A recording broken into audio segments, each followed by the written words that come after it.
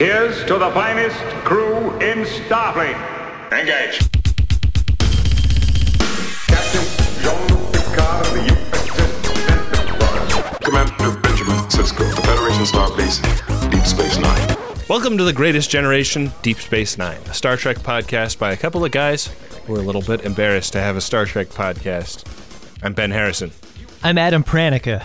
Adam, we unveiled a new segment. We have a bunch of rotating segments that we do at the top of the show. We call them our Marin Open. Yeah. In honor of Mark Marin, who invented the navel-gazing part of podcasting. We say that with respect, though, right? Yeah. It's always a self-indulgent part of the show, but this is probably the self-indulgentest part we've ever come up with. Sure is. It's the Always Doing Bits segment.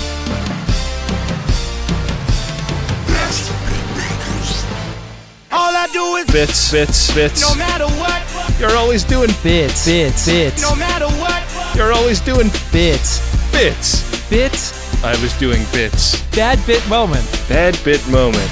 It's a Marin Open that's sweeping the nation. Ben, people love what we do here. Yeah. People asking for it by name. When we were out on tour, Adam, and perhaps this is actually a good setup for one that I wanted to tell you about, because when we were out on tour, I think we were in Chicago, the concept of this segment came up while we were on stage, and people just spontaneously broke into song, singing the drop that you made for this segment, which was, I don't think we saw that much feedback about it online, maybe a little bit, but the idea that a room full of people were super there for this segment was exciting. Yeah. And you were like desperate to give them the satisfaction of playing the bits drop from the stage from your phone, and you were like looking around in our shared Dropbox folder trying to find the audio.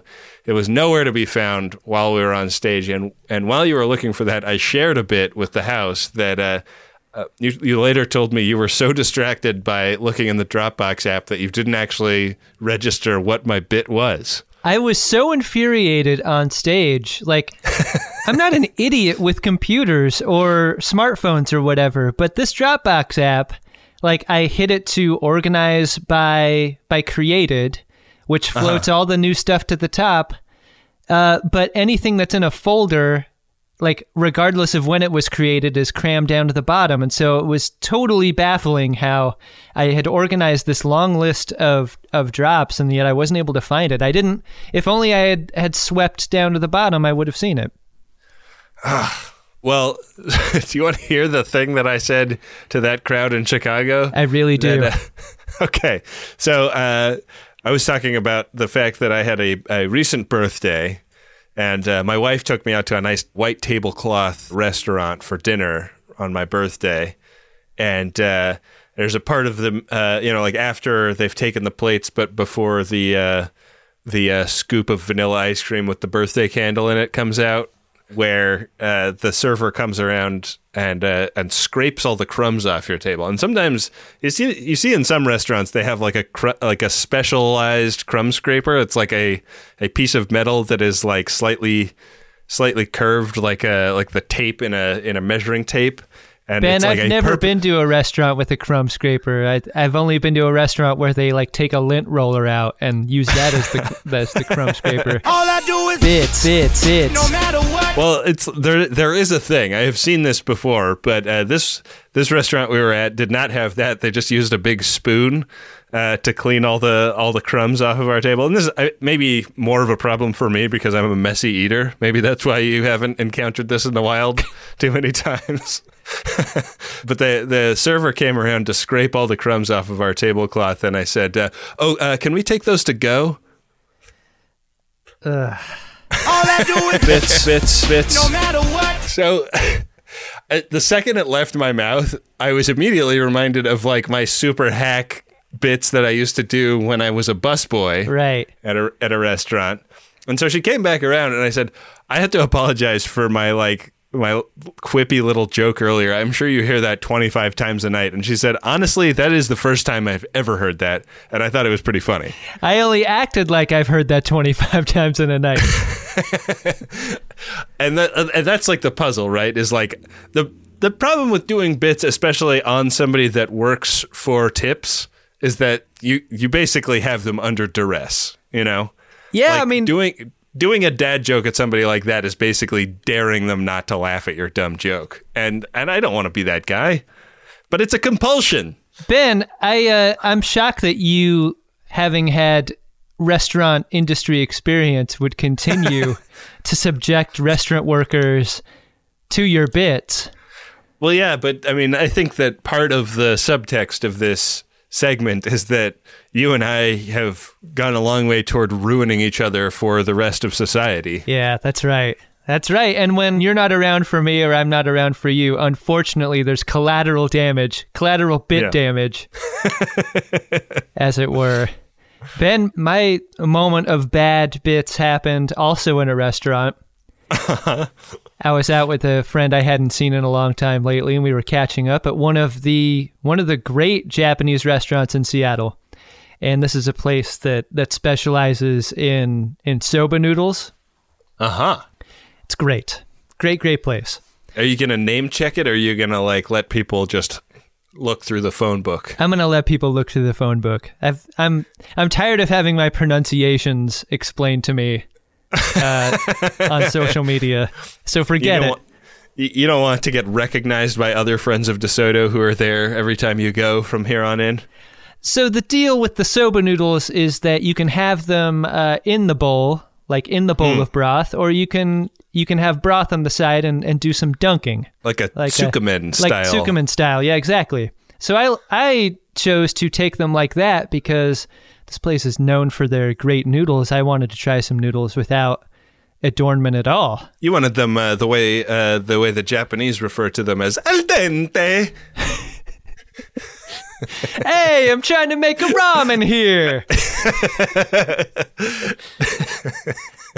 So what's great about my favorite ramen restaurants do this, whether or not you take your noodles in the broth or not, is like if you've eaten all the noodles, they will often either give you more noodles or like give you something else to either finish the broth or finish more noodles. Like this is a thing that's happened to us. Like you go eat all the ramen noodles out of the broth. They'll give you more noodles if you want them. In this case... Was 1,000 calories from carbohydrates not enough for you? How about another 1,000? I really love that. So at this place, I had eaten all of my noodles and left a large portion of broth. And what they don't offer at this place is more noodles. Instead, they offer to fill your broth bowl with pasta water, with noodle water. Whoa! Because the dipping broth is so concentrated that it's too strong to just sip like soup broth. You can't take it to the dome. And a very nice server came over and told me this is what is frequently done. And I said, oh, that's great. And so there's like a little teapot full of the broth, full of the pasta water, and she pours it in, and like many servers does the just say when, and I said okay, and then I proceed to lock eyes with her and not look at the bowl that she's pouring in. All I do is bits no matter what. The entire time. I don't know how much water's going into the broth bowl, and I'm just like doing a bit, like a visual bit on her. My friend who is with me sees me do this and is like, what are you doing? And totally like chops the knees out of the bit in such a way that it turned it into what could have been funny. Like one of my favorite things ever, it had a very formative impact on me, was like I used to watch a lot of Police Squad, the television show. And one of the things that they would do at the very end of it was like do a fake freeze frame. And often these freeze frames would involve someone pouring coffee into someone else's coffee cup. Right. The coffee would overflow onto the floor. The credits would still roll. Like they're blinking, like they're trying to hold the coffee, like that. And so I was like police squatting my server. And what happens when your police squad is interrupted by someone who isn't familiar with police squad is that you just end up looking like a fucking creep staring at your server while she fills your soba broth bowl with pasta water. Did she, like, the other hand that wasn't holding the kettle do, like, finger gun and go, police squad? Nice. I was deeply ashamed during this moment. It was a bit that exploded on the launch pad, and like didn't even leave the launch pad, just sort of tilted and fell. That kind of space explosion. Yeah. Very familiar. I'm surprised and saddened that both of our bits occurred in a restaurant context. I'm almost inclined to add a fifth greatest gen rule, which is like, oh wow, no bits on tips, like as a shorthand for doing bits on people in the service industry.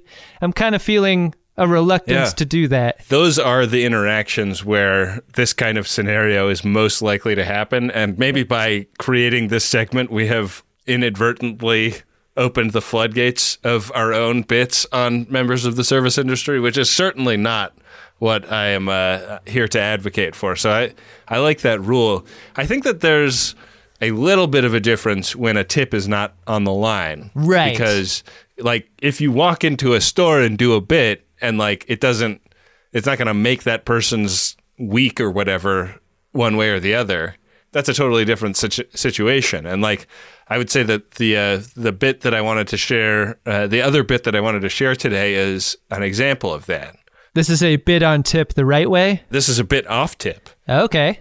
We're both dog owners. We know that dogs like chewing on things, and specifically dogs like chewing on bully sticks, which are dried sticks that are made from bull pizzle, which is the polite way of saying that dick. Snoop Dogg might think that they're made of bull piss. All I do is Bits. no matter what. He would be wrong.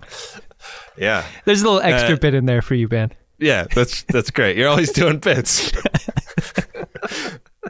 I walked into a pet store one time and just went right up to the counter where these are dispensed, because the other thing about bully sticks is they're fairly costly. Like a package of them can cost like $11 or $12, but they're like my dog is clearly so gleefully happy when he gets one that this is a luxury item that I like to afford him from time to time. He's thrilled to catch a dick.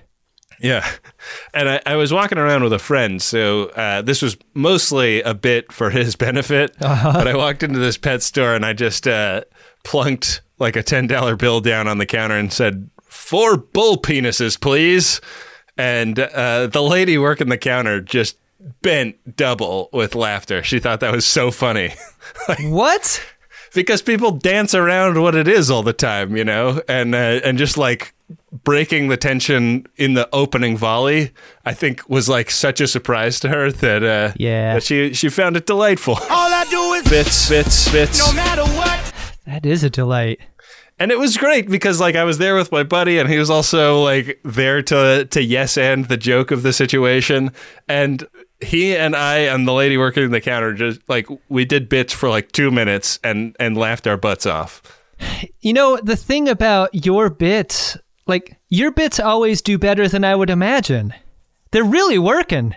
They don't. They like I don't want to put it. I think I write them down when I remember them working because it's like a big poker win or whatever. Yeah, you're not as shameful about these confessions as I might have predicted. Yeah, well, I mean, I brought that one up specifically to cite it as an example of a time that it wasn't a bad thing. Yeah, but I want to be clear.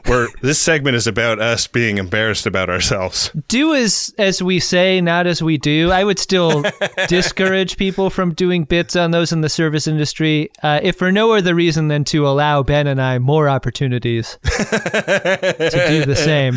Indeed, Adam. Well, do you want to get into the meat of this episode of The Greatest Generation? Maybe the heart of this episode of The Greatest Generation? Yeah, I like it.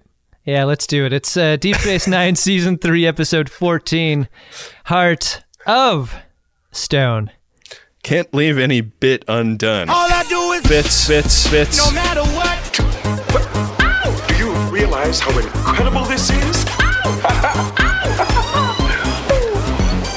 No, of course you don't. This is just a shitload of split diopter in the runabout. I almost feel like they rig the runabout scenes for this, and then they just leave the lens like on the dash for the crew to use next time. I feel like they're doing this fairly often in the runabout, and I think it's nice. It's not that easy to see because this is SD. And like, there's some examples in TNG where a shot is clearly like the focus is close enough from the foreground to the background that we're not even going to do a split diopter. Yeah. But I kind of thought some of these shots, like if it was Kira talking to Odo, Mr. Bucket? and Odo is, it's over the shoulder on Kira and on Odo's face, I kind of felt like the focus might be landing on like the instrument panel behind him. And like, he's not quite in focus while Kira's ear is. Yeah. Yeah. I mean, and they both really fill the frame here, too, whatever side of the conversation you're cutting from into. Yeah. They're having one of those conversations that I think we're both probably familiar with, where you're chatting away and kind of blithely talking about your day, and then you turn and realize that your partner has been quite cross with you the entire time, and you're only now becoming aware of that fact. Yeah, and especially when it's so innocent, like it's such an innocent bear trap to wander into, right? Like, yeah. Kira does what she believes is a solid for Odo in RSVPing a dinner invitation, which in this context does not mean death is on the line for anyone. No, it's actually for répondez-vous s'il vous plaît. Right. I mean, sometimes close friends and those in relationships with each other will answer for the other because that is their level of closeness to one another. Yeah. And so Kira's making the case that, like, I knew you'd hate this thing. I went ahead and said no. You wanted to go to the governor's house for dinner? Not particularly. Well, then what's the problem? Odo takes great umbrage with this. Yeah, it's kind of the opposite of how I would typically feel in this context, which is like, wait, you got us out of a social obligation? You're the best! He is like, hey, I wasn't consulted, and I don't like the fact that you just assume my mind state. Like, yeah, I probably wouldn't have wanted to go, but I also don't want to be treated with the disrespect of the assumption that I don't want to do anything. Yeah. And Kira's like, hey, I don't know if you have a butt even, but what's up your butt? I could put whatever I want up there. I could grow twice this size and put a truck up my butt. I could put this entire runabout in there. You wouldn't even know. You'd be sitting there talking about your shit. You would be totally ignorant to the fact that I had an entire runabout in my butt, and I think that's the problem.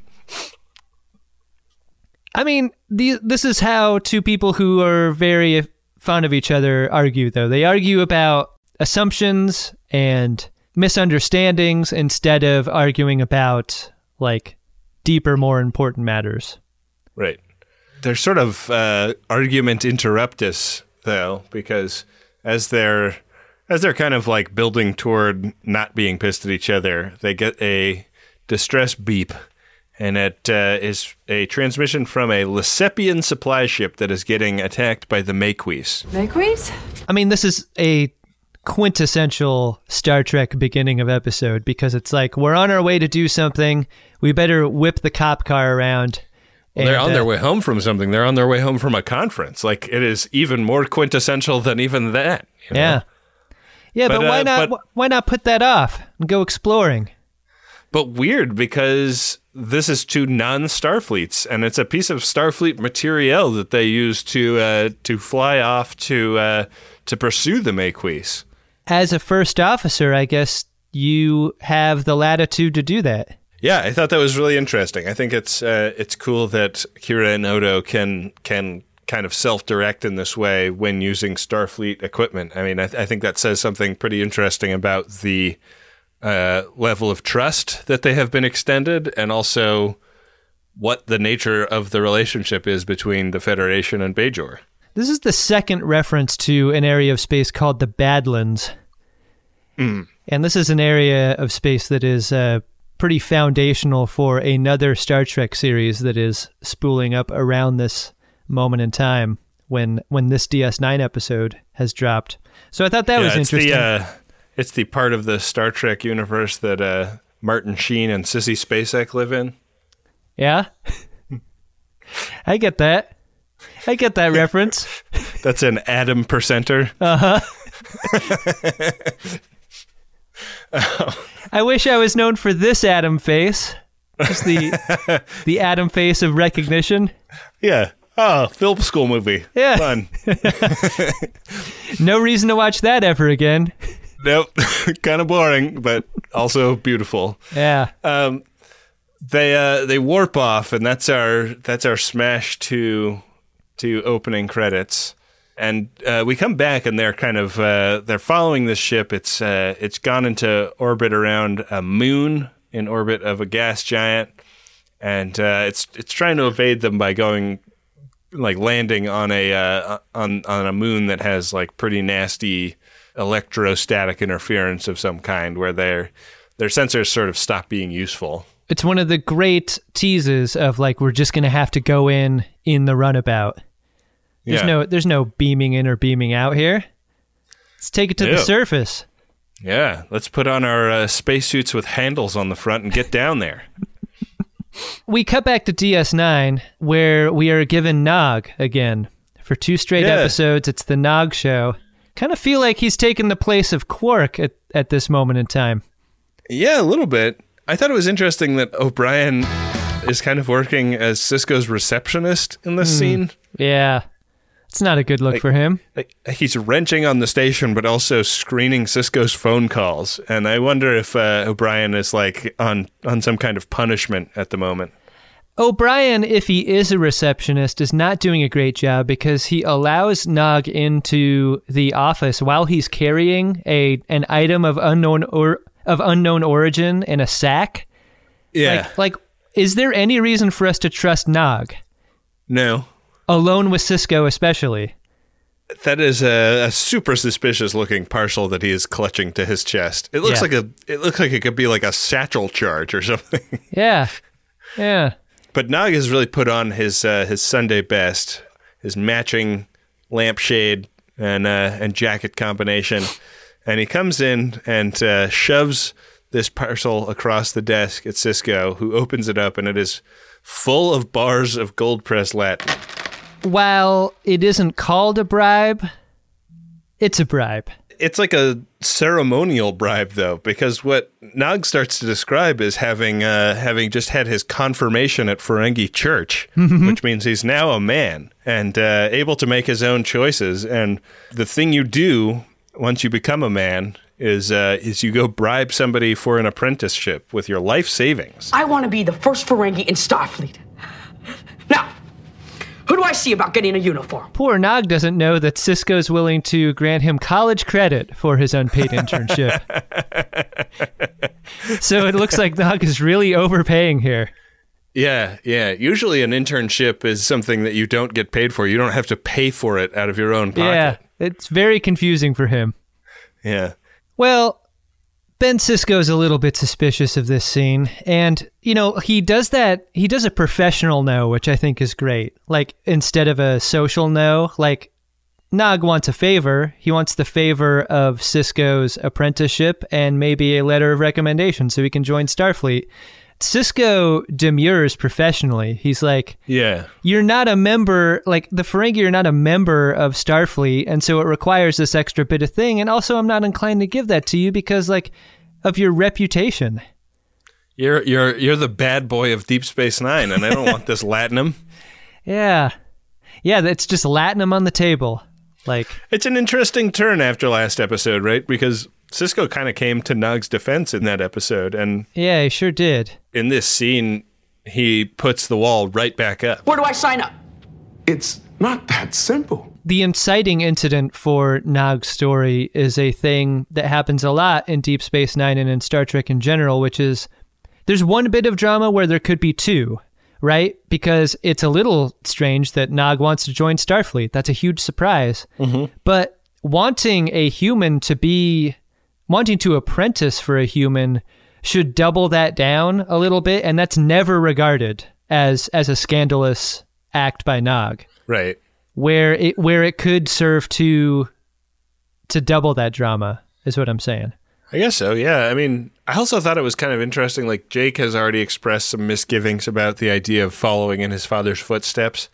And I think that this is fun. Like, it's Star Trek kind of, for the first time, showing a young person who actually does want to be in Starfleet. Like Wesley Crusher always repped wanting to be in Starfleet, but as he went through the motions, became increasingly disillusioned with it as a path in life, and Nog shows no sign of having the potential for that. Yeah, and like the latinum lays pregnant on the table, like, and it doesn't look like a small amount either. It seems problematic that that ethically Sisko allows Nog to walk out without it. Like, yeah, I mean, like, my wife is an attorney and has had some jobs in government. If somebody came into her office and like plunked cash down on the table, she would like make sure that person was in custody, and also the cash was not left in her office before, anything was, left ambiguous. And, the easiest thing to do would be to get a witness. Like, O'Brien needs to remain in the room here. Right. And because O'Brien is great at making O'Brien face, I think he'd be a great foil for what's happening. Oh, that would have been so fun. Right? But instead, Sisko is persuaded to hang on to the Latinum. And I guess maybe this is something about how deep in space Deep Space Nine is. Maybe they just don't feel like they are under the watchful eye of Starfleet enough to need to play it to the letter every single time. He can say like, well, he'll leave that there and I'll tie the satchel up, and next time I see him, I'll toss it at his chest. Yeah, that's going to hurt though. Like being beat with a sock full of soap. Golden carton. So back on the Moon Crash playset, Kira and Odo explore these caves, and it's not great down there because they're getting seismic bangers dropped on them. They've wetted up the walls of the Star Trek caves, which is fun to see. I feel like we haven't seen these Star Trek caves this wet since that episode where Worf and Dr. Crusher and Captain Picard were like in their ninja costumes running around until Picard found out that there were 4 lights. That's right. Yeah. But they make the classic horror movie foible of deciding to split up. I don't understand why Odo doesn't split himself up.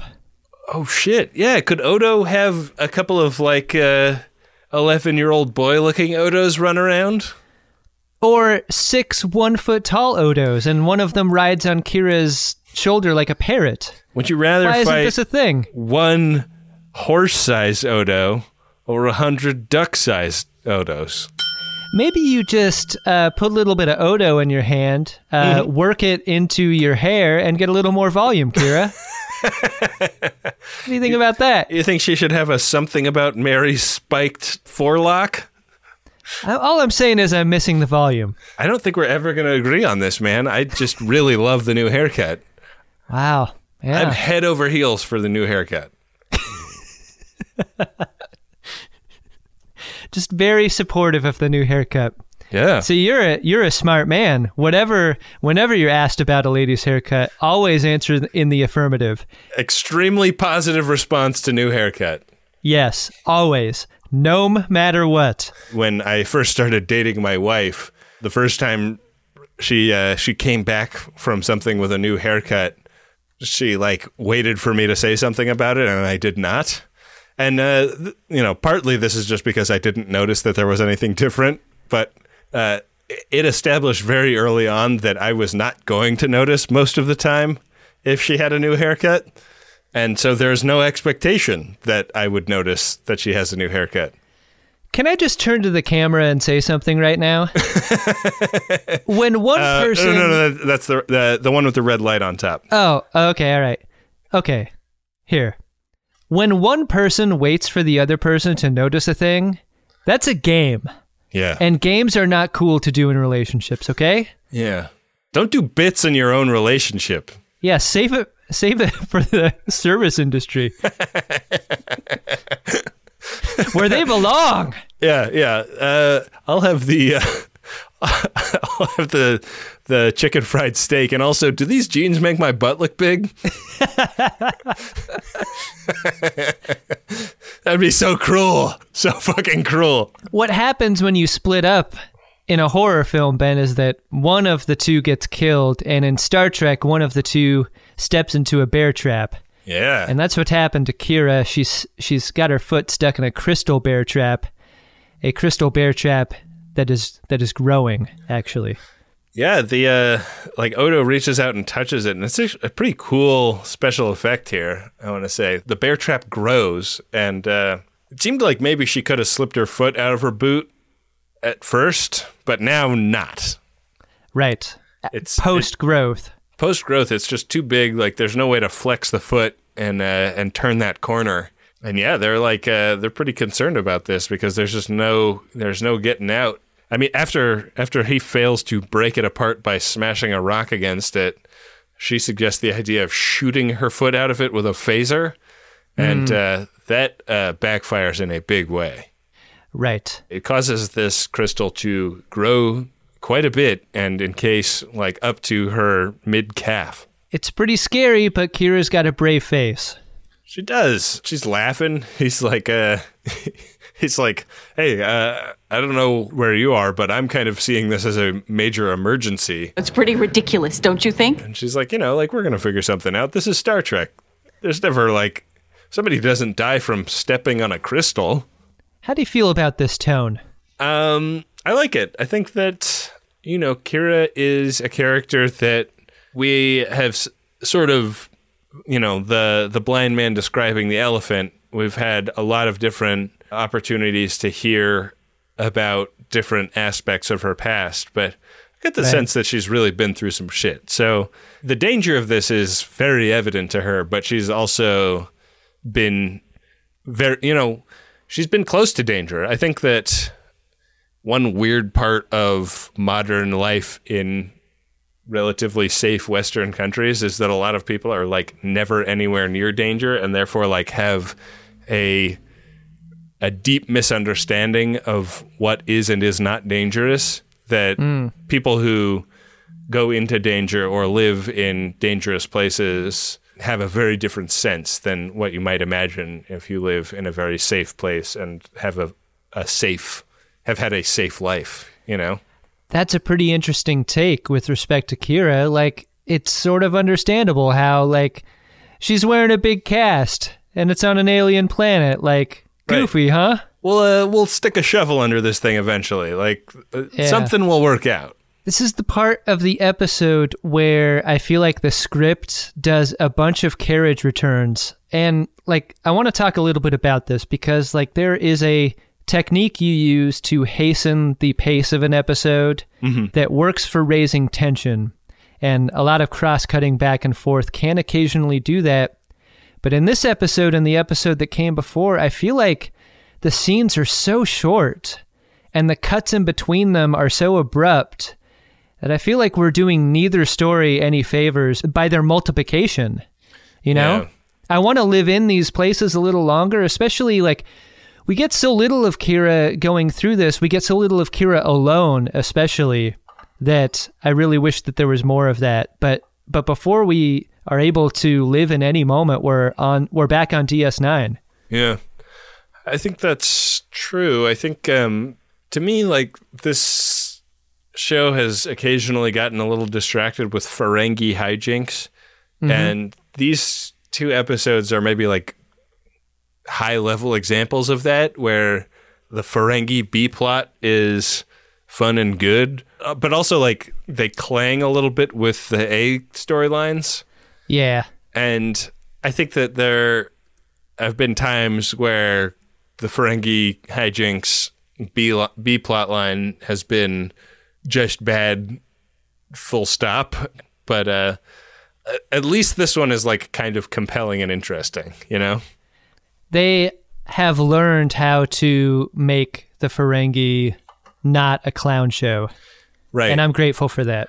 Yeah, it seems like in spite of all of Quark's criminality, they've found a way to make him an interesting character that isn't just constantly selling everybody out and doing horrible shit. And for that, I'm grateful. I think this would be a terrible show if that's primarily what the Ferengi did. Yeah. We also get to see Rom in this episode for the first time in, I feel like, an age. Like, has he even been on this season? It's hard to remember. I mean, if he has, it hasn't been significant.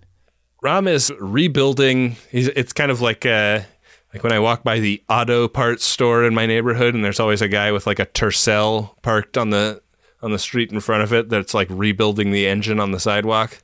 It's kind of what Rom is up to. He's got the guts of Quark's replicator pulled out of the wall, and he and Nog are working hard on getting this thing back in working condition. Is it fixed yet? Oh, not yet, brother.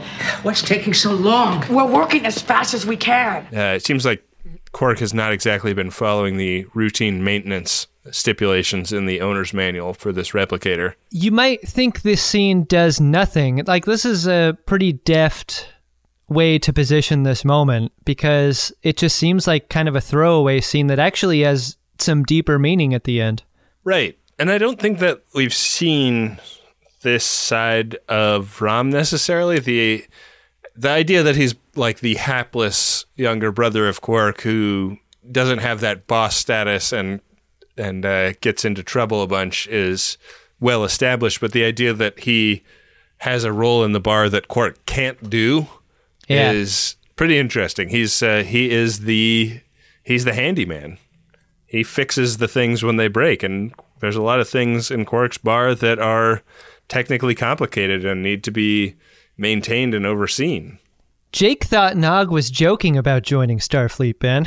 Yeah, Jake. That's tough when one person thinks the other person was joking and they weren't. That's a sick burn. Oh, you were serious about asking Alyssa out? Fuck, dude.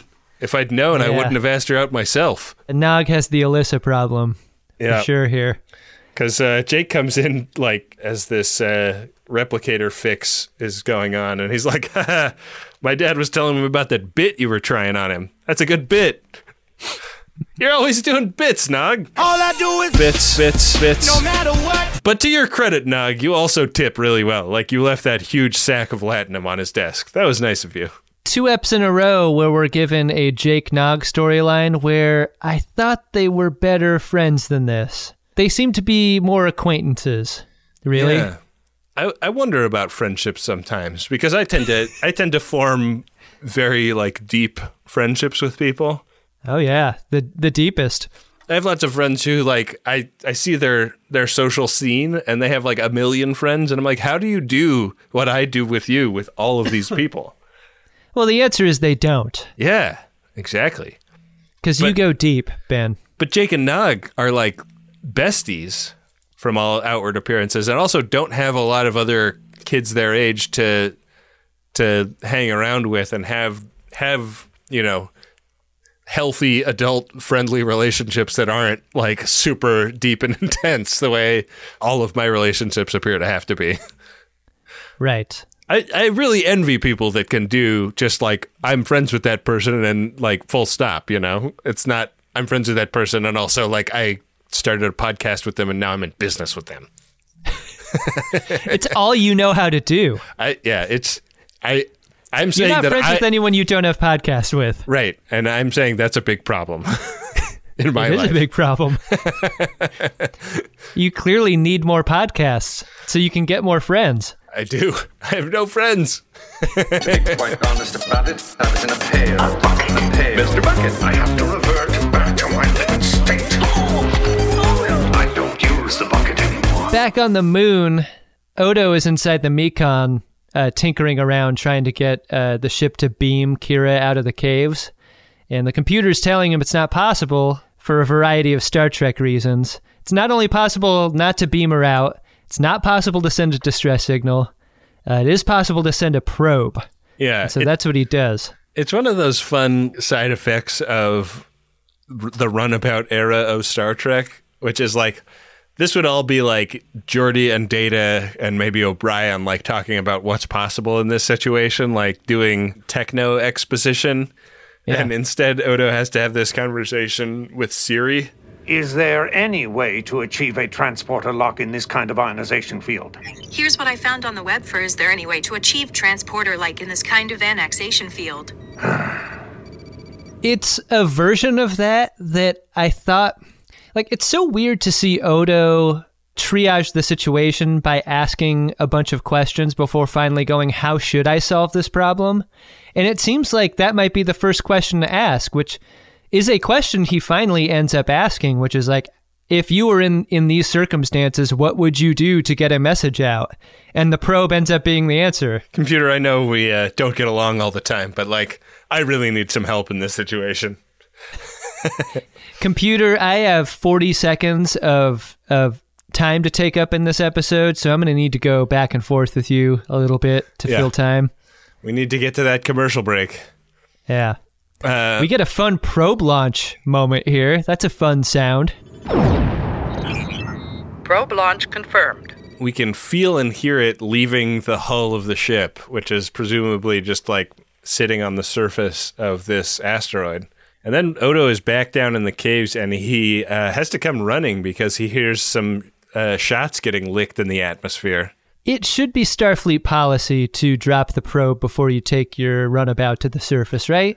Yeah, I thought a lot about that. Like, before they enter the interference of this moon in orbit of a gas giant, they did not think to, like, give an update on their position or, when you go on like a multi-day hike in a national park, you're supposed to like leave your hiking plan at the ranger station before you do it. So if you get lost, like they know to go look for you. I mean, they should be designing these runabouts so that the saucer section can separate from the drive section. That way, there's always something in orbit waiting for you. Yeah, but when he comes back to Kira, she has been in a firefight. The Maquis is also running around in these Star Trek caves, and he came out and they kind of had like a Scooby-Doo bumping into the ghost moment where they were both terrified, and he shot at her and she shot at him. There's phaser holes in the walls to prove it, and I thought it was interesting that Odo didn't immediately run after this dude. She's like, he went down that tunnel, and like we just heard the sound. But instead of like pursuing the guy, he just hangs out and we fade to commercial. What are you doing, Odo? He can stay with Kira and chase him. That's the thing. Like, he could throw a hand like 40 feet down a cave. He can stretch. Run down there, dude. You can be in 2 places at once. You can be in 10 places at once. I have a real problem with this. But he remains with Kira, and that's going to be a theme throughout. It's an episode where we see Odo turn himself into a jumbo-sized tent to prevent rocks from falling on Kira. We've seen rocks fall on Odo and him be hurt because of it. Yeah. Yeah, in these very caves, in the same playset. Yeah. Wait, so in this episode, I'm fine? What are the rules here? I just want to know, is this something I learned when I went and forearm fucked that lady on my homeworld? It sure didn't seem like the lesson from that scene was that I should be using protection.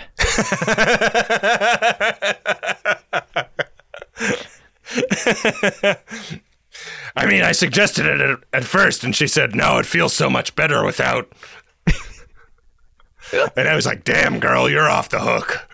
This episode does a thing that we love about submarine movies, right? When the water floods your compartment, the water level rises and you're running out of air. This is sort of a thing that's happening to Kira in this scene, except it's not water, it's this rock. Yeah, and it's done slowly. Like, the rising tension of the scene is physically represented by the increasing size of this rock. Every time they cut back, it's a little bit bigger. It's taken up more of her body, and that's pretty fun. Yeah.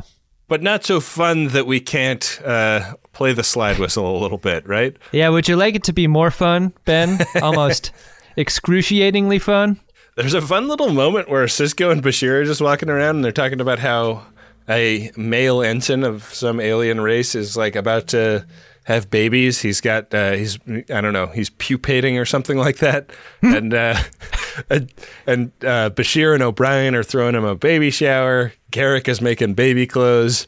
Sisko's you think they're going to have a pew puppet show at that oh, God. party? No? No? No. I'm looking at the judges table and I'm seeing some nods. Yeah, that's the Russian judge. You really want that guy's approval?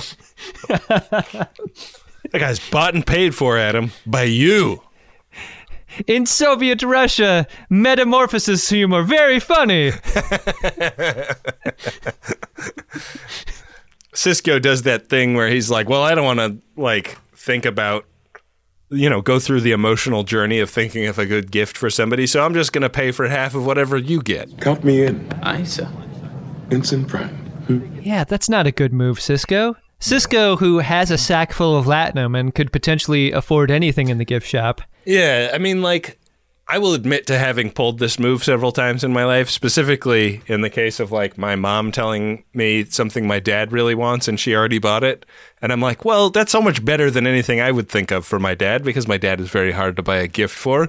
What if I paid for half of it, Also, if you're like a degree of separation from someone, it might be weird if you got them a super thoughtful gift and you didn't really know them that well. Like, that's a circumstance where you'd want to go in on a gift with some people who do. Yeah, Ensign Pran is like sitting there opening up gifts going, oh, that's so thoughtful. And then like Sisko's gift comes around and it's like a fucking arrow at the heart of Ensign Pran's needs and wants.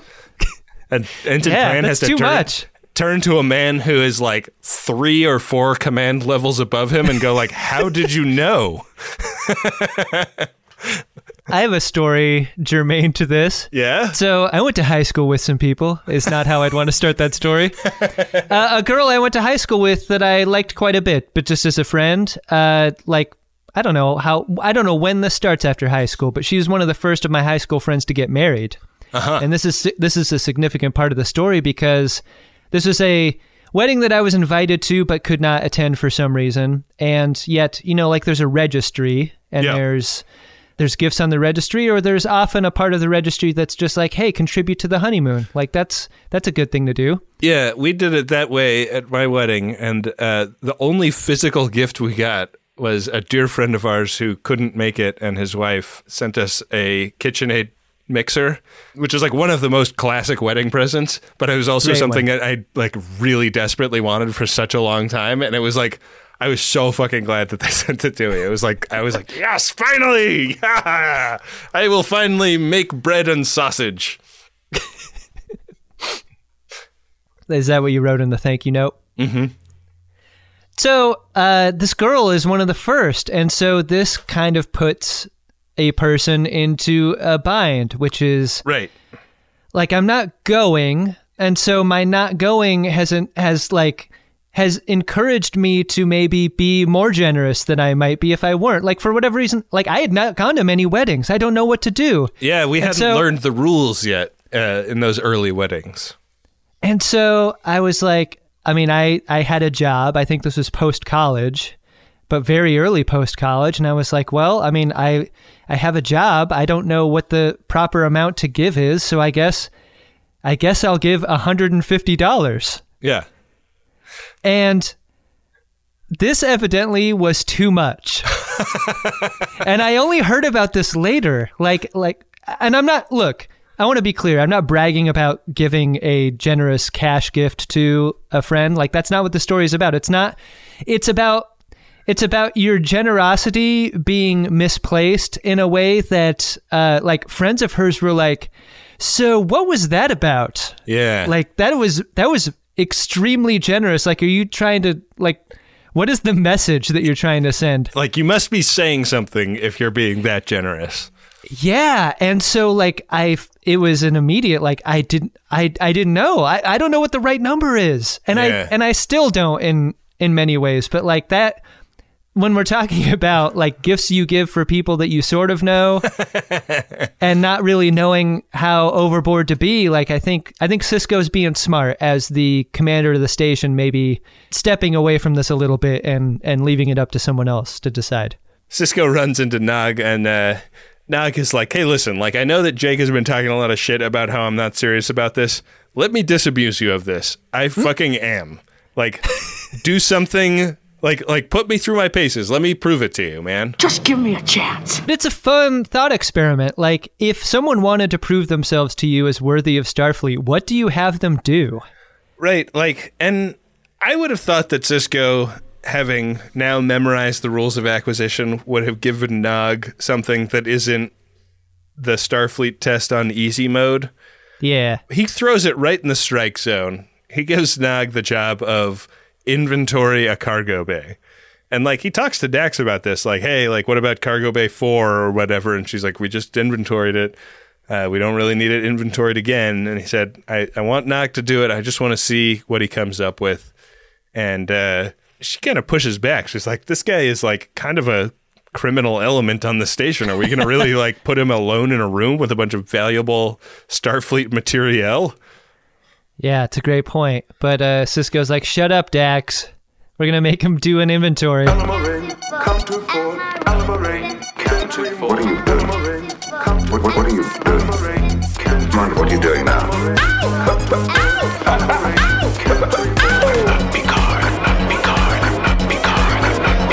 Exactly. Back to the cave. Kira is now wearing a rock skirt. It's kind of up to waist level. Sort of an Empire waist rock skirt.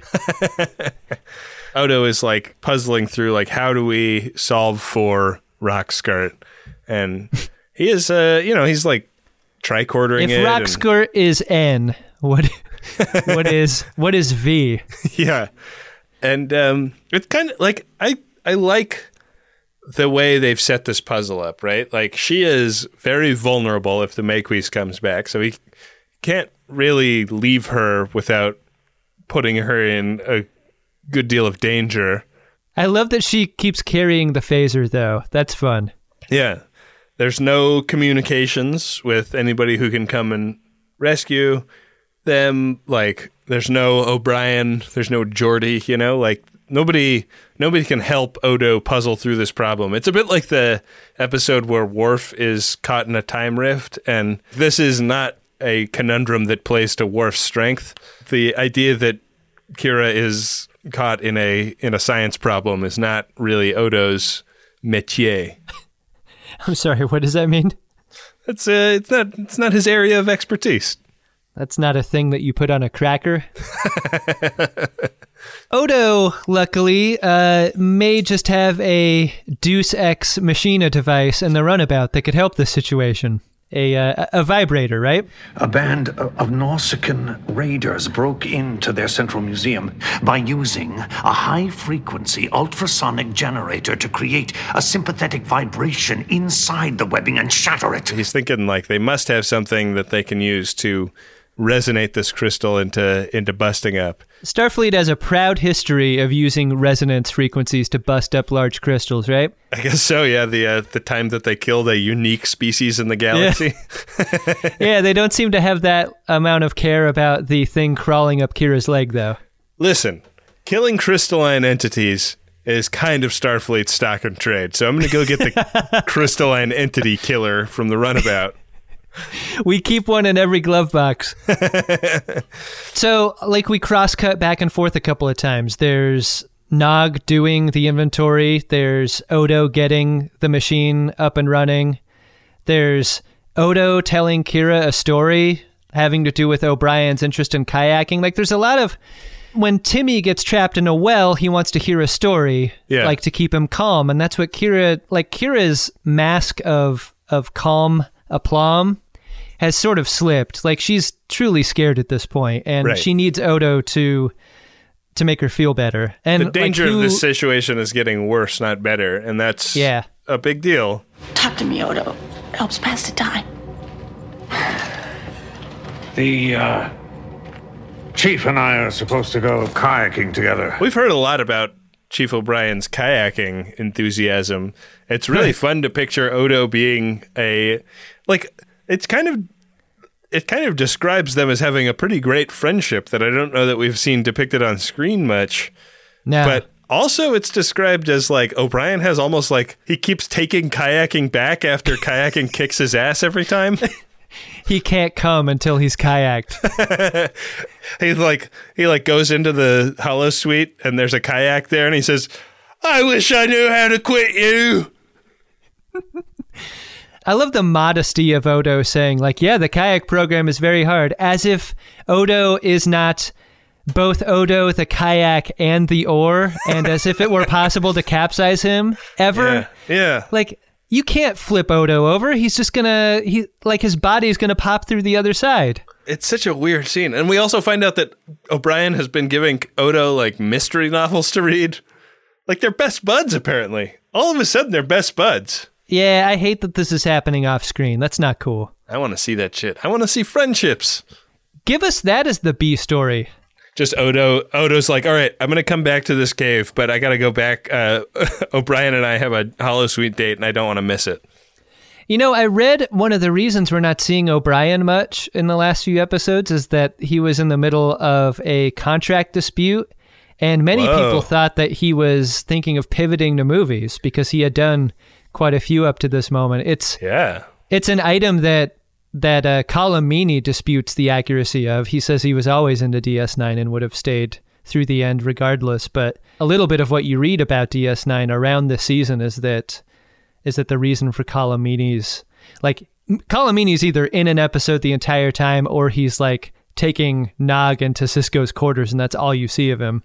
Right. So Odo turns himself into a rock umbrella, saves Kira in a demonstration of his goo skills. That's pretty fun. Yeah, but it's like, that episode where Picard is describing how deep in shit they are to Riker by just like showing his hand at different levels on his body. Right. Kira is now in like, basically we have broken the Prime Directive level. Right. She is rock up to her neck. And she's pretty despondent at this point. Nana Visator is an actor uniquely suited for this, and I wonder how much of this is real because she's known for being claustrophobic. And so I wonder how much of this reads as real because it is. I wonder, yeah. I mean, I wonder if this triggers that, given that it's probably just like a rubber rock that she's able to like step into and step out of. Yeah, I wonder if there's even a backside to this thing, to be honest. Yeah, they definitely don't reveal anything that would betray it being just a fake rock, but there's a couple of moments where they cut in close on her face and the rubberiness of it is betrayed a little bit. Not a great rock, you guys. Yeah, the rock design department failed a little bit here. Yeah. But despite that, like the motion effects on it are really good. Like every time it grows, it's like, wow, that looked pretty good. I mean, they deploy cutaways and cutbacks that help. Like they don't have to lean too much on the effect, which is good. Yeah. That helps. You know what is a great success, Ben, is Nog's inventory of the cargo bay, which he did in 5 hours. He did it in 5 hours, and he did it better than the people that did it before him. If you're asking if he stole anything, the answer is no. He even found some things we missed on our last inventory. It's really a credit to his dedication. And Sisko and Dax are like having some fruit salads with each other and really super duper impressed with what he did. Is that a euphemism or were they actually having fruit salad? Yeah, did you not see that? They have like sushi plates with bananas and grapefruits cut up on them. You know, sometimes after a good shower, introducing some fruit salad to the situation can be fun. I don't know. I try to keep food away from my business meetings about whether a potential recruit is good. Ben, missed opportunity here to either show us, to reveal that Nog is either truly great at doing inventory or he cheated or whatever. Like, the fact that the inventory was done is the thing, but I wish we knew the truth of it.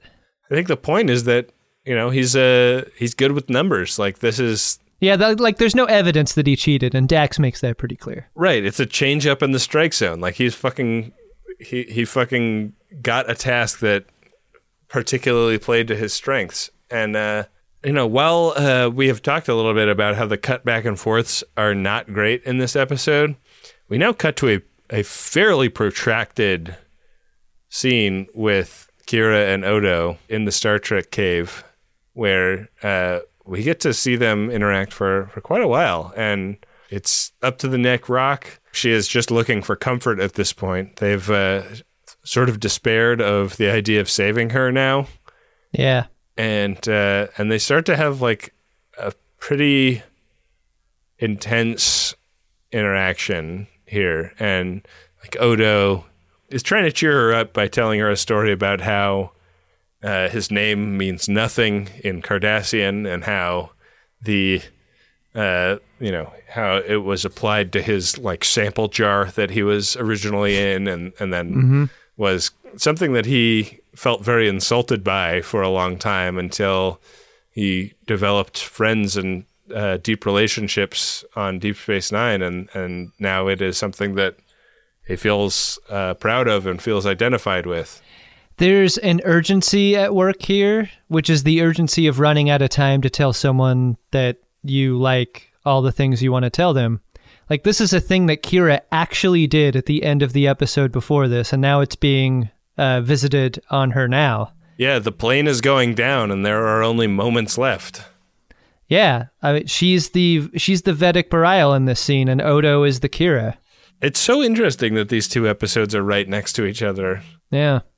The Nog-heavy storylines, the Kira-heavy storylines, the idea that somebody that is beloved is going away. And that's the really intense thing in this scene. And it's a scene that I think would be so much more effective if it wasn't broken up by a commercial break. Yeah. Like, there's a fade out and fade back up when you watch it on streaming that I really feel like it harms the effectiveness of the scene. I'm telling you to take the runabout. Get the hell off this phone. That's an order. It's back. Big is back, because bigger is better. 6000 SUX, an American tradition. I don't really know the solution to the puzzle, because television is always trying to give you a moment of suspense to keep you through the commercial break. I think the solution is just like not having commercials, But sure. The scene, I think, would be such a great, like, it's a solid 5 minutes of them talking back and forth, but you've got to watch like an Arby's commercial in the middle of it. We have the meats. Odo is taken to his knees with the confession of his love for Kira. And then immediately after, Kira... She's like, I wish I could also get to my knees, but I'm stuck in this rock. Kira says that she's in love with him too. Yeah. What? And that clangs in retrospect, but in the moment, like, she plays it so sincerely, and it is like the only thing he wants to hear. She almost works against what that line represents because her performance is so strong. Yeah. You really want to do this? Here. Now, okay, let's do it! Nog, having comported himself well, comes back to Commander Sisko. Sisko chucks the sack of latinum at him. Then he kind of does something that famously what a rabbi does if a Gentile comes and says they want to convert to Judaism, which is he says, you don't really want to do that, and I'm not going to help you. That's a famous thing? Yeah. People know that? I didn't know that. It's a major storyline in Sex and the City, Adam. When Shardog tries to convert. My name is Charlotte York, and I'm here today because I would like to consider joining the Jewish faith. We're not interested. I don't remember that. I thought you were familiar with all of Kyle MacLachlan's work. I remember shooting the episodes. I don't remember much about the stories. Sisko really challenges him here. Come on, Nog, tell me. Why is it so damned important that you get into Starfleet? Why are you doing this? It's a real I learned it by watching you, Dad kind of breakdown, right? Like, Sisko breaks Nog here. Yeah. Because Sisko negs the shit out of him. Yeah, and Nog has to prove his commitment to the idea. I need to report a very rude man. I was just saying that my name is Charlotte York, and I would like to consider joining the Jewish... And his commitment comes from a place of real pathos. Like, I don't want to be a loser like my dad, is basically the motivation. This is such a great scene. It's a scene between someone that we know to be one of the great actors in Star Trek. Like, Avery Brooks is not only just a great actor on his own, but like other actors love Avery Brooks as an actor. Like, he's like on the mountain of Star Trek actors. Yeah. The scene was so amazing to me that I did a little bit of research, and I was like, what is the story here? The guy who plays Nog is Aaron Eisenberg. Is Aaron Eisenberg. And he said this is his favorite scene of his entire acting career. And it's because when you act across Avery Brooks, he is so generous as a performer that, like, he's shooting actor eyes into your eyes that, like, make you raise your game. And I guess the moment where Avery Brooks grabbed him and, like, shook him and was like, why do you want to do that? Like, that was not in the script. That's Avery Brooks knowing what Eisenberg needed in that moment as a gift. Like, he's giving that moment to Aaron Eisenberg as an actor and like making him react emotionally to something there that he never would have done spontaneously. And so when he looked back on his career, he's like, that's the moment, like, where I became an actor, like, for real. Like, that's my favorite part Incredible. of my career. Yeah. And you can see it. It's a hell of a scene. I mean, it comes rushing like a broken dam, you know, like it comes rushing down saying, you know, my dad is great at something, but it is not the thing that you need to be great at to be considered a great Ferengi. And because he is trapped in this ideology, he is stuck pretending he is a businessman when he's really an engineer. And I can see a future for myself where I live in that kind of ignominy, and I don't want it. I want to be the best thing I can be. And if that doesn't line up with Ferengi values, then fuck it. There's such pathos in, like, being inspired not by something that's better than you, but instead by something that's worse. Yeah. And Nog really lives in it here. It's a great scene. Hell of a scene. And Cisco gives him the shot. Yeah, he's going to write that letter. So presumably we'll get to see Nog take his Kobayashi Maru test at some point. Where's Nog going to wear his badge, you think? Right on his dick. That's pretty low, Ben. I don't know. That might be too low. I mean, like, but in terms of, like, real inches, right where Cal Hudson had it. We're talking about nothing but real inches on this show. Yeah. Back on the moon base, Kira is now face deep in the crystal.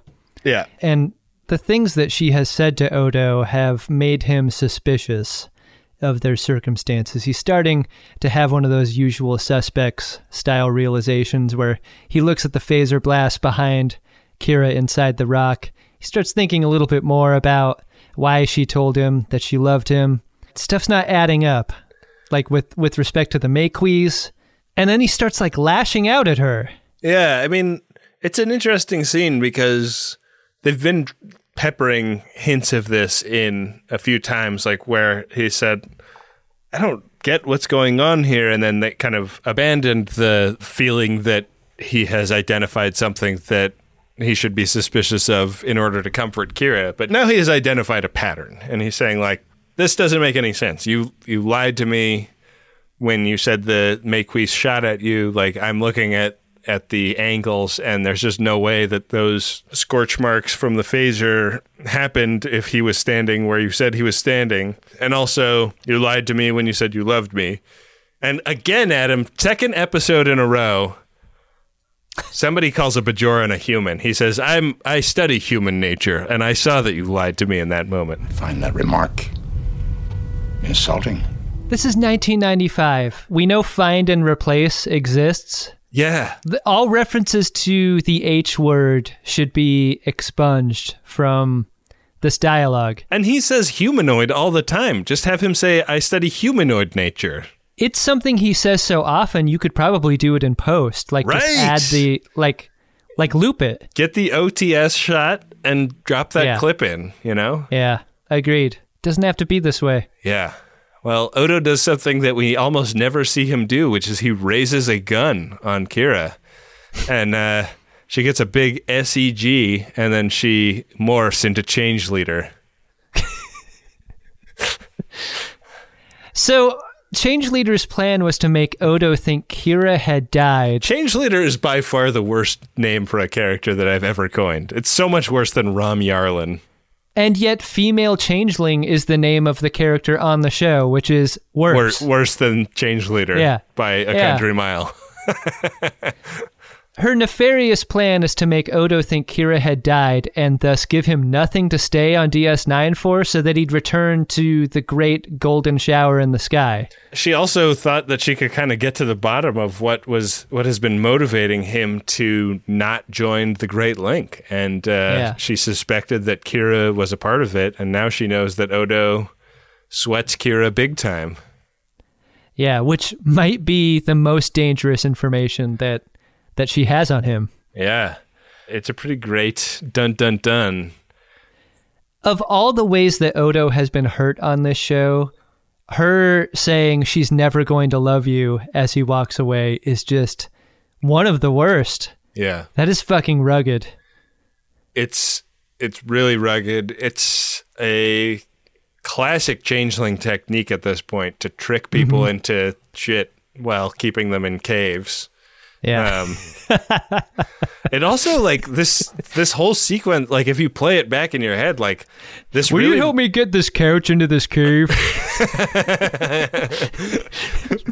just get in the cave and help me push it to the back. Don't worry, I'll lower some lotion down to you. This whole episode, like, he's been, like, scanning her and, like, bombarding her with sounds or something. It really reveals that she is, like, incredibly powerful because she fooled him for Kira plus Rock and also fooled the tricorder. Like, he was scanning her and stuff. Yeah. It makes it all read as normal. It means that she is, like, 1 billion times better at changeling than he is. And also phaser proof, right? Because they shot her as a rock. Well, she shot herself as a rock, though. Oh, right. So, see, that's tapping the side of your head meme there. Yeah, here I'm going to galaxy brain you. Was he really holding a phaser at the end, or was that a piece of her? Is her technique so strong that she can break parts of herself away? Yeah, like if he'd run down the tunnel and caught the Maquis, would it have been a part of her? Wow. I love that. I love that she's that strong in her powers. Well, he runs and finds Kira in a stasis box and rescues her. And then back on the station, they have a brief conversation where, like the story he has told her is not the whole truth because he cannot reveal the torch he bears for her. Yeah, I mean, she's impressed at the story that she knows about, which is that he inferred that his circumstances weren't real. Yeah, he's like, I knew that she wasn't really Bajoran when I asked her how many glasses she wanted, and she held up her thumb, forefinger, and middle finger, and not her index finger, her middle finger, and her ring finger. I mean, it's natural to be curious about the thing that either does or does not give you away as your real self. Yeah. She does not interrogate this any further, though. No. Morn. Dear sweet. Morn. You near, buddy? Morn. Stop. Hammer time. The button on the episode is a Ferengi hijinks scene. It is Quark condemning and forbidding Nog for having attempted to join Starfleet, and it seems like Quark is kind of in charge of Nog in this scene, and then Rom kind of jumps in and shuts Quark's shit down. He's like, you might be the owner and boss of this bar, but I'm the dad of that boy, and I give him my blessing. And Quark kind of throws his hands up, and there's a very sweet moment between Nog and Rom at the end, where Nog's the whole thing motivating Nog to get into Starfleet was a feeling that his father was inadequate or a failure or a person he did not want to emulate. And Ram shows a tremendous strength in this moment that makes him a much more complicated character than just the punching bag that he could have been if this was not as well written as it is. Yeah, I never thought it would be possible for Ram to elicit emotion from me through action or emotion of his own, and he totally does. This is a great scene for him. Yeah, it's like he has been such a punchline the entire time, and suddenly it's like, oh shit, like he actually has a lot to offer in terms of like his emotional truth. But did this episode have a lot to offer you, Ben, in a did you like it kind of context? Boy, there's a lot fun about this episode. It's a pretty lean episode. It's really, I mean, you know, just dragging my pointer along the timeline, like so much of it is just a scene between Odo and Kira. Yeah. And they are two great actors that are, you know, really playing to their strengths in these scenes in a way that I think is fun and great. It's a bit of a directed by M. Night Shyamalan twist ending that is not that satisfying in the way of like, okay, we've seen the M. Night Shyamalan twist ending 4 times. Are we really going for a 5th, dude? Kind of way. Yeah. And I think that the powers of the changelings that are established in this episode present a real danger to Star Trek writers, because you can have Deus Ex Machinas coming out of your butt if you're not careful from here on in. So I would say that it's a soft like for me, but also I am worried about changeling shenanigans going forward. How about yourself? I like the episode for the same reasons. I love that it's an episode that it's about like grappling with who you are and what choices you have about, you know, what you become based on that. Like with two very different people with very different perspectives. Like Nog doesn't want to stay on the street that takes him to a conclusion that is predictable and sad.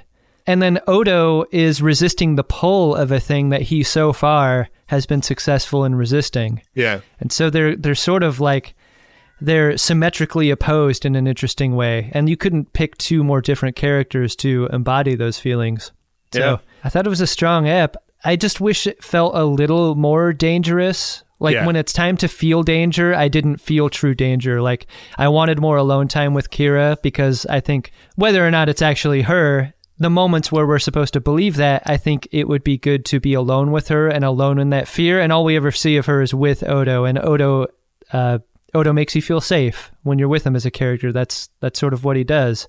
But like, what if they discovered that the entire cave was filled with cocooned aliens that were there previous to Kira's situation? Like that is right. That's the TNG version of this story. Is like there are crystals that have killed thousands that have come down here before, and we're going to have to be the first people to figure out a way out of this.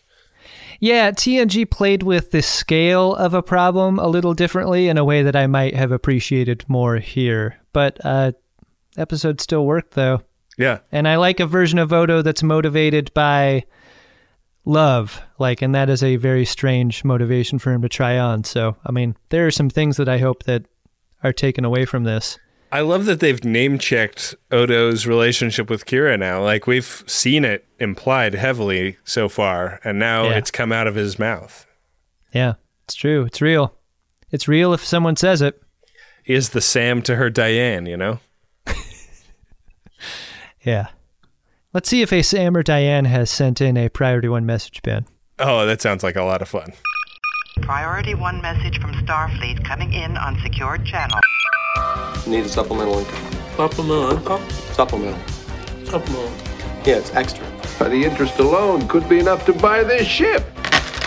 Adam, our first message is for Joe, and it is from Mike. It goes like this. Dental plan.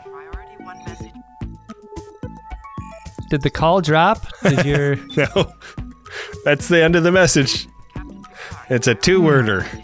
It's a dental plan ! Is the entirety of the... I mean, they had 350 characters to use. They chose not to. Ben, I may be wrong, but I think that's a new record for fewest number of words. Yeah. 2 words and a punctuation is the new low. I mean, I feel like at some point somebody's just going to send a P1 that is just the word fuck. But this is not that day. This is just the words dental and plan. No one would ever send a priority 1 message that starts with the word fuck that doesn't end in plavim or raz, though. Or bokai. Right. Our second priority 1 message is from Kyle and Adria. The message is for Scott and Bess. The message goes like this. Oh, it's got a script note here. It's got a parenthetical. It's got a Riley. Yeah, it says, please read as Kevin. So here we go. I think Kevin's doing more of our messages than we are these days. Scott and Bess, congratulations on your recent marriage. I know it was Doctor Who themed on the outside, but it was Greatest Gen themed in our hearts. May the love between you always be stronger than my love of vengeance against the Hushnuk. Please contact me if you should need a couple's real dough. Whoa. You're quite reasonable. Wow, what would a couple's real doll look like? Like, would it just be conjoined? Would it be like some attributes of one and some attributes of the other? I just think there would be holes and dicks aplenty, and it might not be even humanoid, necessarily. I like the idea that your real doll would be like a Cronenberg monstrosity of like just dicks and assholes and vaginas. Kevin would be like, what the frick is this? Why does it have the keyboard of a mechanical typewriter?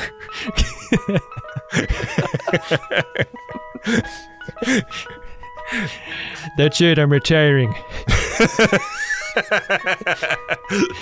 Frick this shit. Oh no, Kevin, don't go. You're the star of our show.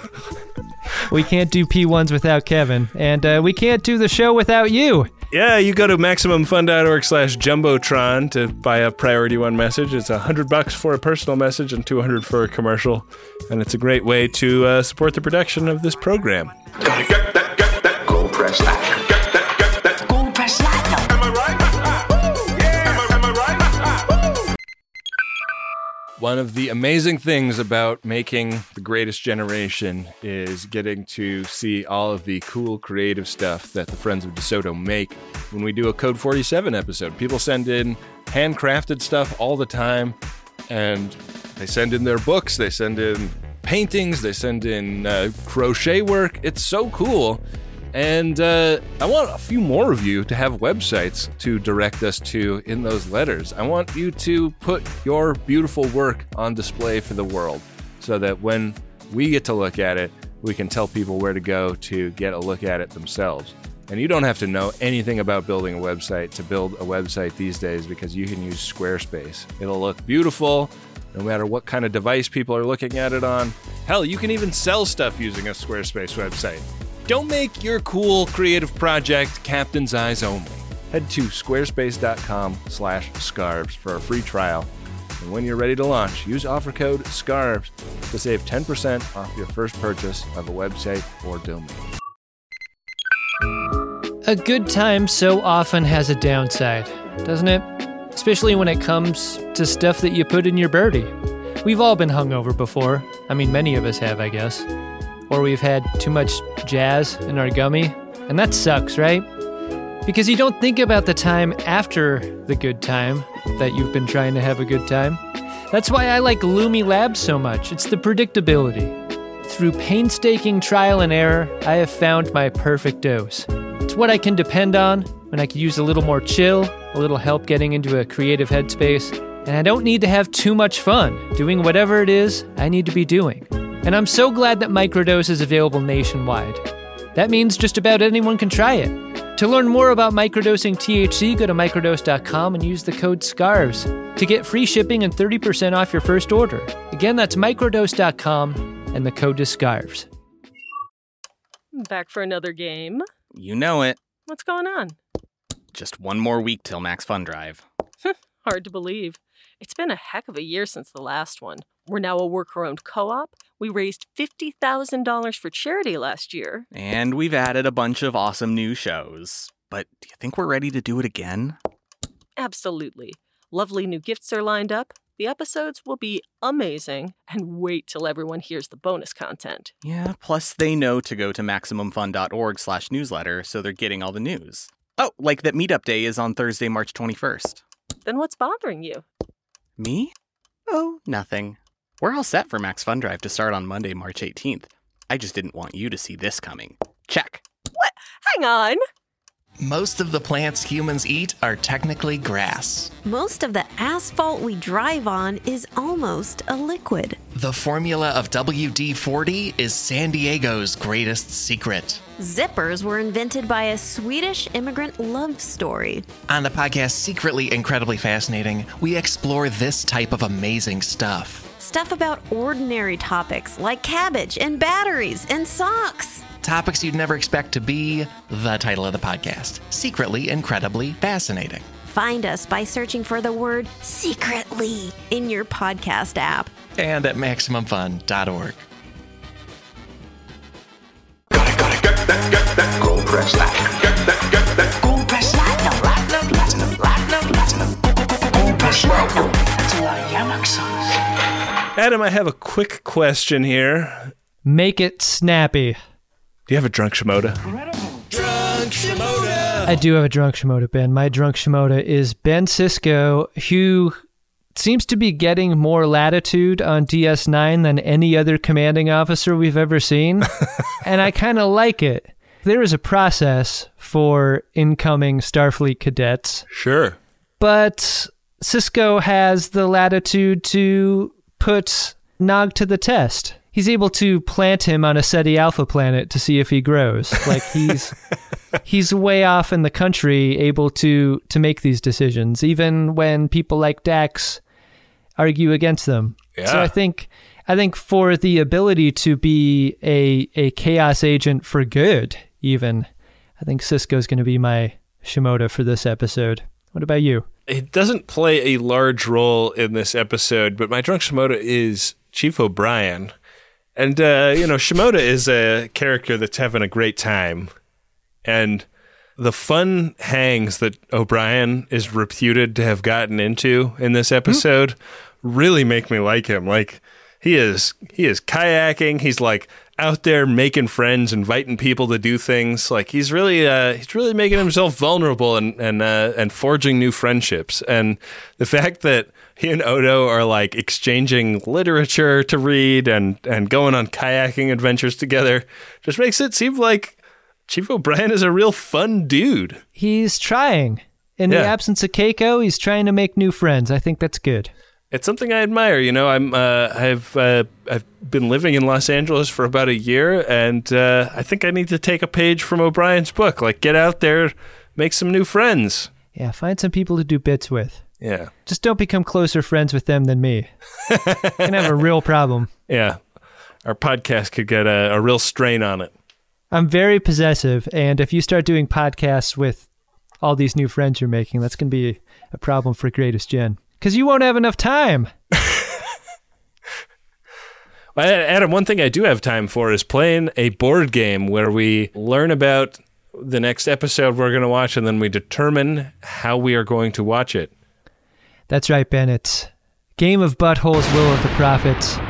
Our runabout is currently on square 33. It is. It's not in orbit of Philippa Louvois' head, but it's proximate to that head. Yeah, it's also proximate to a Quark's bar, which could be a big deal. It could be the first Quark's bar since we unveiled the new version of the board game, which can be viewed at gach.biz/game. Why don't you tell me what episode we're going to be watching? Okay, the episode that is coming up, Adam, is Deep Space Nine, Season 3, Episode 15, Destiny. Sisko is excited about working with 2 Cardassian scientists who are assigned to help deploy a subspace relay in the Gamma Quadrant. And if that wasn't scintillating enough to entice you to watch that episode, another streaming service described it as follows. Sisko ignores an ancient Bajoran prophecy of doom in order to undertake a joint scientific venture with the Cardassians.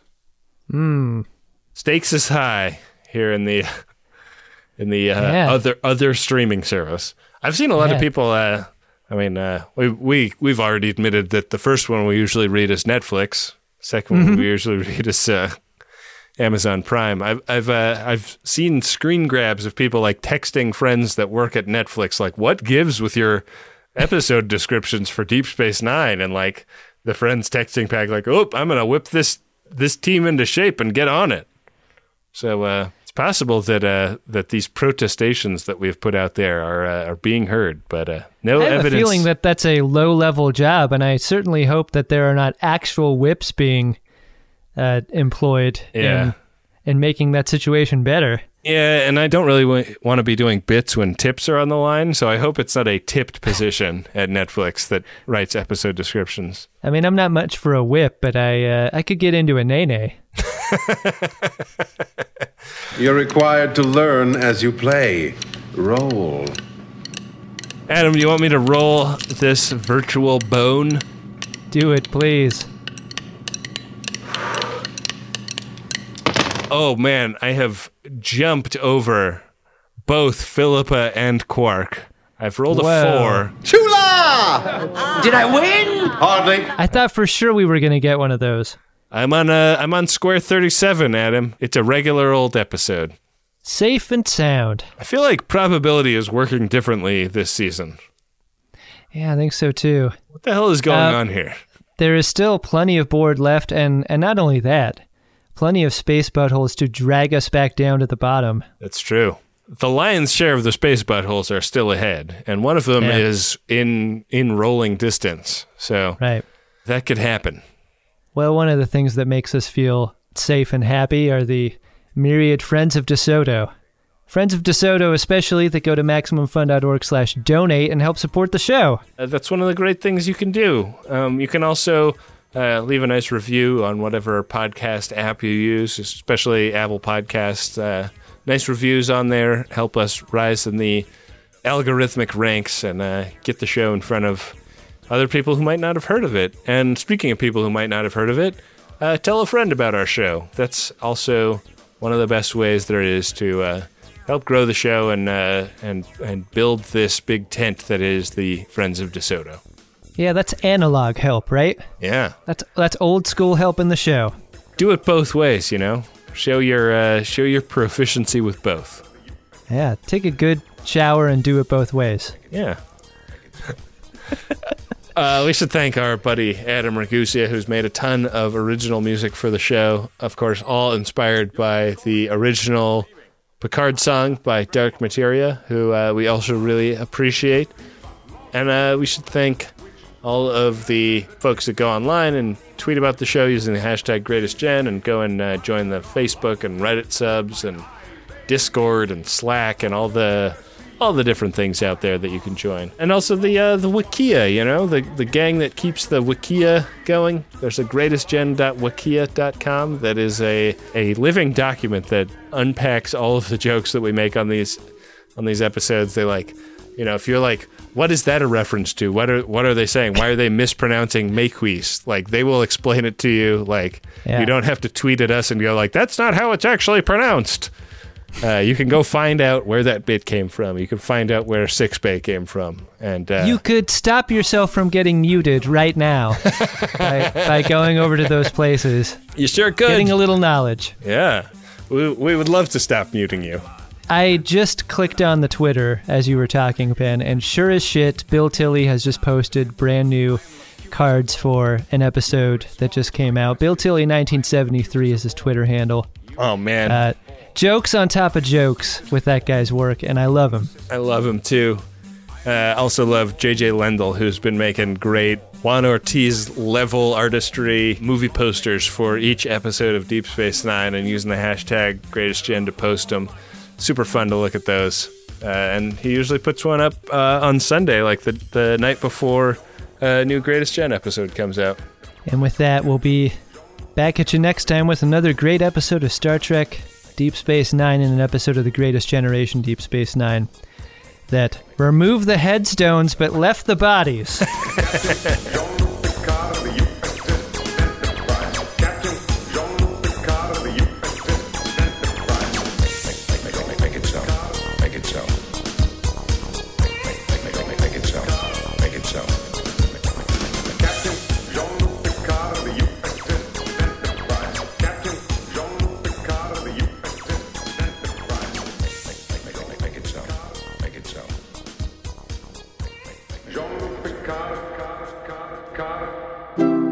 MaximumFun.org.